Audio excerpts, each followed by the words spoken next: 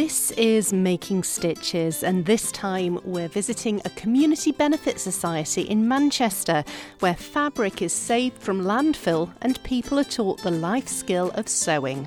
It is such an accessible skill, like it's not necessarily fully accessible to gain that skill, which is what we're trying to help with. But once you've sort of got that skill, it enables you to just sort of keep stuff in your wardrobe for longer and just feel a bit more like you can put your own personal stamp on something, or you know, find different materials and things like that and actually put your own opinion across with what you wear.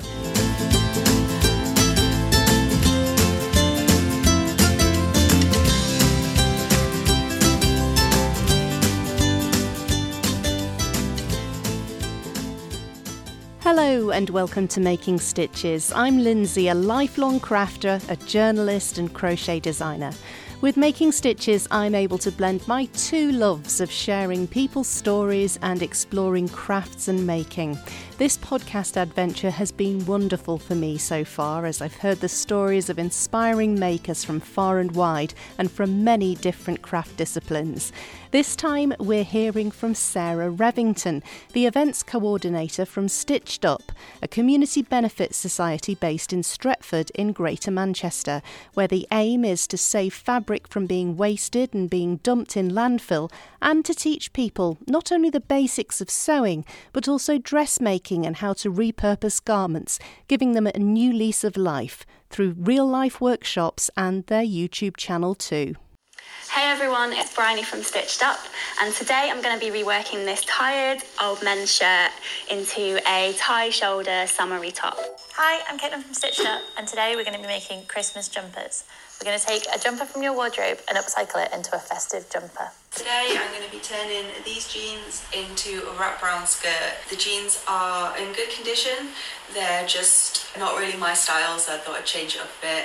I popped along to the Stitched Up shop in Stretford a few weeks back, and Sarah gave me a tour of some of the beautiful reclaimed fabric they have on offer to shoppers. So everything that's hanging up on a rail on hangers are our remnants, which are mostly from like people's past projects that they've donated. So they're the smaller pieces. They're all about under 3 meters, and they're all categories. We do them by weight, so they've got different colour tags, and then you weigh them to sort of get a price. So there's quite a few of them. We've got like 4 rails worth of it, I think. And then we've got stacks and stacks of rolls that sort of, mostly these white ones over here, and then the rolls in the corner that are really colourful cottons. They've all come from Manchester University, so in there is, I think it's the old Saks building, they've got a material science department, and they've got all the old looms in there and stuff, and they've been working on their weaving techniques. So they made loads of cotton and they've dyed them themselves and stuff like that, but since the move over to the new building they had to have a bit of a clear out. So one of our old volunteers, she was just like, I know where to take them. So we went over, well I say we, Bryony went over with Caitlin, we've got some bike trailers at the back with the slightly electric assist at the time, so they went over and they just stacked up rolls onto a bike and then cycled back with them. It sounded like a hefty job. So that's quite a lot of what the rolls are at the moment, but we've had loads of people come in who have been like seamstresses, and they've been donating their stuff as well, so we've got some good stretch fabrics. We do have a small selection of organic fabrics at the back, and then sort of from there it's haberdasheries but also scrap fabrics. So we do bits where people can get a bundle of scraps for 50p and hopefully make some stuff up. Bryony's made like a kimono jacket by just like patchworking it all together. I've just used it so far to do linings for pockets, and then we've also got a new one of like leather, so that's been donated to us. A lot of it came from someone whose family member had been like a leather merchant in the 80s, so there's loads of that, with also like leather packs. So we used to have ones where it's like you make up little boots, but I think we finally sold them now. So yeah, loads of things, lots of zips, books, all sorts. I can't help noticing your display as well with the actual garments that have been made, and that's volunteers and members of staff. So this one actually at the moment was for the 10th birthday celebration. So these are like past participants, so people who have been to Learn to Sew, so like the cushion cover, the pencil case and the L plates from their driving test. That's from Learn to Sew, and then a lot of them it's what they've made since then. So we've got the skirt over there was Janet, who comes to pretty much all the garment makings. She's a strong favourite. Because she just wants to learn all the different techniques. And then we've got, mostly just clothes from that, and then upcycled projects as well, whether that's done with workshops with us or using our reclaimed materials. So there's a denim skirt there using like sort of inspired by the sort of sashiko technique, which I think was on Sewing Bee recently. But most of the time it's kind of like our inspiration wall. So we'll have other things similar to this, where it's like, this is how you could fix something. And so that's done by like us and the volunteers, definitely. Yeah. Fabulous. There's no end of inspiration though, just the different fabrics you've got, the textures and the colours, it's wonderful. Thank you. Thank you. After my look around the shop, Sarah and I headed into the stock room where it was a little bit quieter, so we could have a chat about the origins of Stitched Up and explore more of the things they do. So Stitched Up is a community benefit society. We actually just celebrated our 10th birthday this week. So we started way back when and had a few evolutions from different types of cooperatives. So we've now become a community benefit society. And basically we are here to inspire action on sustainable fashion for the community of Greater Manchester. So we do this by teaching workshops in like our in-house workshops on our public programme, and that can be anything from like absolute beginners learning to sew all the way to garment making, or even learning like repairs and upcycling and things like that. We also travel all around Manchester teaching workshops. This is mostly my job. Teaching workshops with other organisations, either if they've hired us in or through funded projects. And then, there's quite a lot we do. But I suppose lastly is we also have a shop in Stretford Mall where we sell reclaimed materials. So people bring donations to us from their past projects or from other organisations and companies that have dead stock and things like that, and then we sell them on and divert it from landfill. That's wonderful. So you're ticking an awful lot of boxes there, aren't you? I hope so.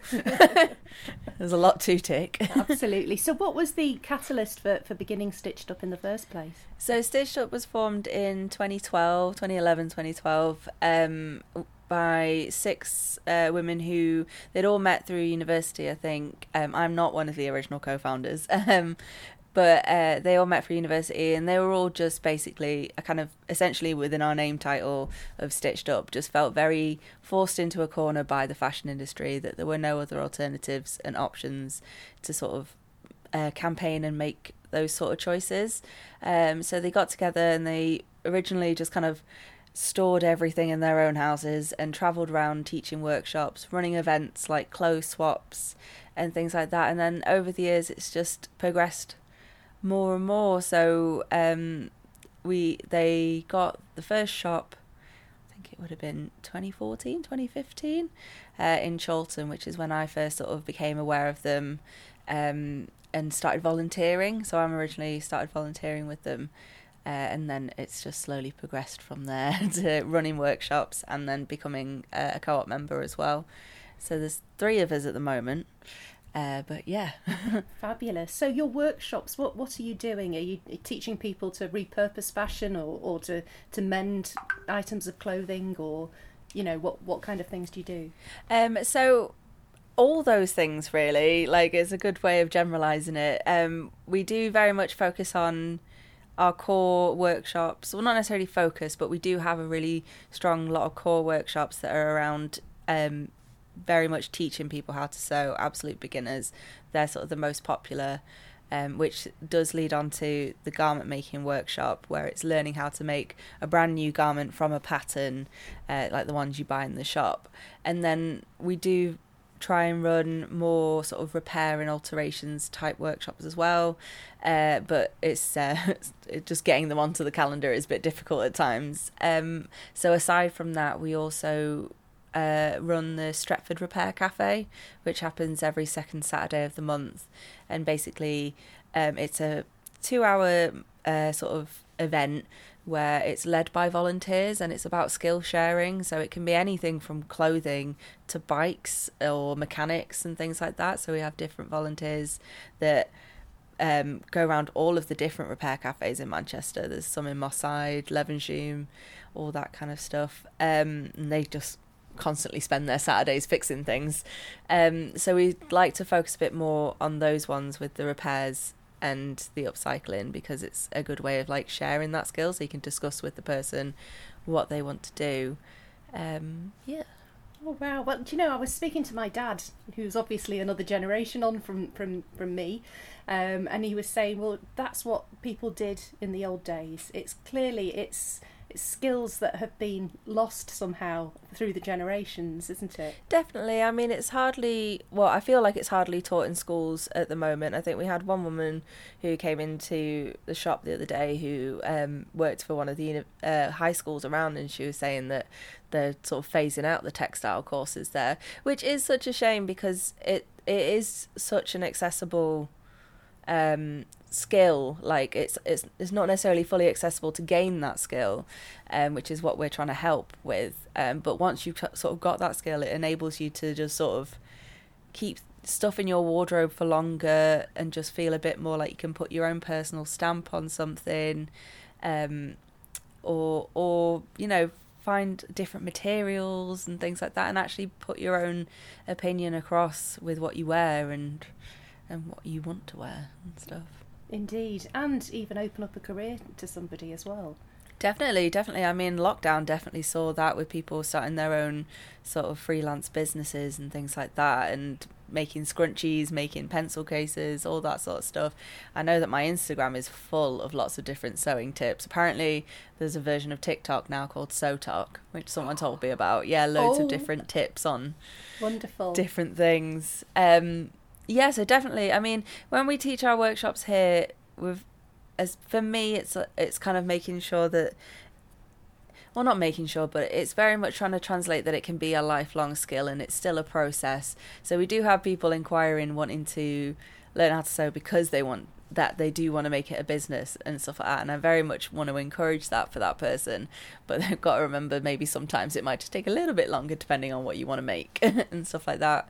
One woman was recently on our Learn to Sew course who does a lot of fabric weaving and like rug tufting and things like that, and I think she says she wanted to make it more of a business, and I think she wants, like, you know, the weaving into cushion covers and things like that. So yeah, definitely be great to have more things like that.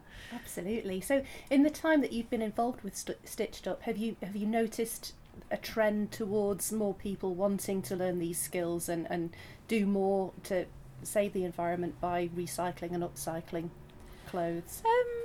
Yeah, definitely. I think, again, the lockdown saw more of an environmental impact on things, and people are starting to think a bit more. It still very much feels like it's always put on the consumer to make those sort of impacts, as opposed to like government and the businesses, which is another side of what we do when we focus on campaigning, is that obviously we want to give a consumer choice, but ultimately to make drastic changes it would need to be sort of government and businesses making those changes.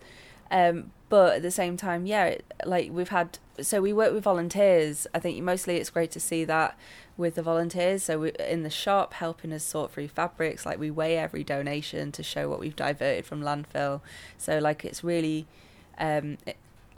key that we work with volunteers for that, and a lot of them have come because they've wanted to start their own sustainable journey. I mean, that's why I started volunteering. Like I've studied fashion in various forms throughout my education, and when I got like the typical fast fashion job out of uni, it just wasn't sitting well with me. But I'd started to think about it, but I hadn't really actively made any changes and stuff like that. So I wanted to learn more, which is why I started volunteering here. And it's just great that it's managed to progress into a job, because also those jobs aren't fully available either. So yeah, I can see a steady change and a quick change with some people as well, but it's going to be a process, I think, is the short version of it. So going back to you and your story, how did you first get involved in sewing and making yourself? So I think I first sort of got crafty with the standard after school clubs in primary school, and there was one great childminder at one of the after school clubs, and she knew all the craft stuff and she taught us that. And then when I started high school, quite luckily the year I started, one of the new art teachers was a costume designer, and she created like an after school fashion club. And for some reason we started with corsets. Oh, wow. Yeah, in groups, but still. Baptism of fire. Yeah, I know, basically. And then she introduced a fashion GCSE. So I did that, and then went on to do a BTEC at Manchester College. So that's when I learned how to draft patterns and sort of more focused construction and things like that. And then after that, for some reason, I decided I wanted to do marketing, because I thought I was going to be like the Anna Wintour of the fashion world, and then decided I didn't want to be, and I wish I'd done textiles, but oh well. So I finished there, and just mostly sort of, obviously that's quite a lot of like education behind it, but most of it's come from practicing. And then when I first started volunteering here in about 2017, we introduced the garment making workshop, which I led as a freelancer.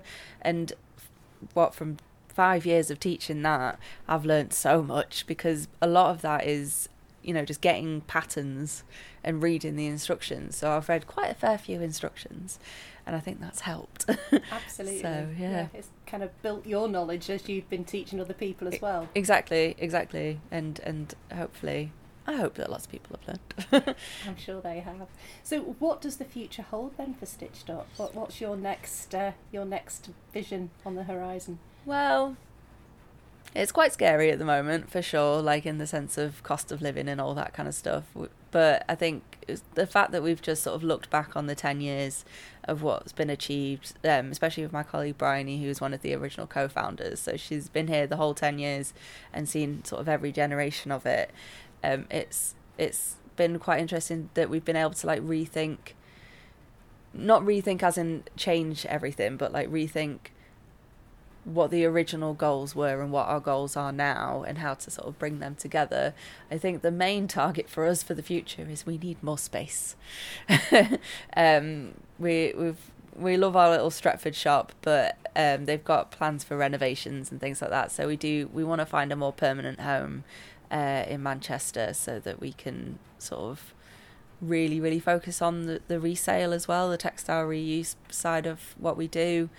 Because we've got so many materials here, just even in the shop at the moment and hidden in the storage, that I think that would be great that we could keep doing that and actually make that side of it more of a viable business. Absolutely. Well, I'm absolutely blown away at the range of fabric and the colours you've got in the shop.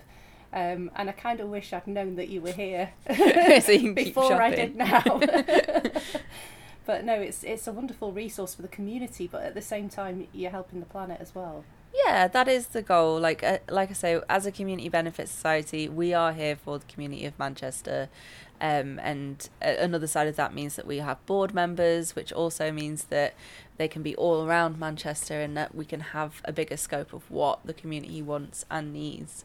And a lot of the things we tend to find is that these shops aren't around as much, let alone just fabric shops. There are some good old staples, but like just having more of an option in more different sort of areas of Manchester would be great. Absolutely. I mean, my local fabric shop just very recently in the last sort of 6 months has closed down. So I was wondering where I'd be able to go, but now I know. Yes, we're here. Come here, indeed. Yeah, it's good. I like it. I like the shop that we've got, because I know that sometimes you kind of have an idea in your head of what fabric you want for what garment you're going to make, but sometimes you're just like rummaging around on all the remnants, and it's like, this is nice. Oh, maybe I could make this, and stuff like that. And be inspired by what's available. That's the hope, but at the moment it tends to be I'm inspired to buy more and more fabric to stuff up my own house with. Yes. Which is basically what I hear from everybody else that comes in as well. Absolutely, everybody's got a stash, a guilty stash somewhere. But it's fine because it's in circulation then, and you might find that later down the line you know you're not going to make anything from it, and if there were more shops like this available, you could just donate your fabric and then it goes back into someone else's project, and then it can be made rather than just thrown away and stuff. We hear that quite a lot from the people who make donations. I think there's a upholstery shop around here in the mall, and he's been donating a lot of his big samples for that because he's like, I've been trying to find a place for years because otherwise I've just had to throw them away. Oh, what a shame. Yeah, exactly, because it's for his business it's having different materials available to, I don't know, I can't actually remember which shop he's in. But it's then they become surplus and they'll just be binned, and that's not useful. No, not at all, not at all. So I believe you're beginning podcasting yourself with Stitched Up. Can you tell me a bit more about that? Yeah, in a way with that one. I'm not the lead on this project, but basically we've had some funding from the Heritage Fund. The Lottery Heritage Fund, and it's called the Kathleen Project, and basically what it is learning about the history of the textile industry in Manchester, you know, going far as back as we can, to learn more about the impact it's had on the community and since its change. So the project started with, down in our shop, we've got an old industrial treadle machine, which is the pedal-powered one, so it doesn't plug in. And basically, in our old shop in Chorlton, one day they turned up to work and someone had donated it and just left it outside. And it was very rusty, so they got to work on it, cleaned it up, got it working, and then when they opened the little drawer that's on the machine, there was like a name card and a little picture. And it said like Mrs. Kathleen. We can't see what the last name says, and it just must have been the woman that used the machine, or at least whether it was used it in a working environment, or personally it's somebody that loved and cared the machine. And the machine itself dates back, I think it's to the 1930s or potentially the 1920s. So yeah, it's just like we would have loved to have known more about Kathleen, but we don't know where to find her. So instead we want to find out about all the people in Manchester that have had that sort of experience. We were very lucky to talk to a woman who had very much that sort of experience. She was 100 years old and she came into the shop to have a chat with me, and she had done her apprenticeship down on Deansgate. She had some stories of like sort of the sort of sweatshop job she had before that, and how her mother came to her rescue, and things like that. And it was just so interesting to learn, and it was just like, you know, she would have been working in the 30s and the impact it had working there, going through wartime and sort of her life after that, and especially as now that there's not many like warehouses in Manchester that would do those sort of work, like that kind of work anymore. It's very much outsourced in that sense, and unfairly treated out when it's outsourced.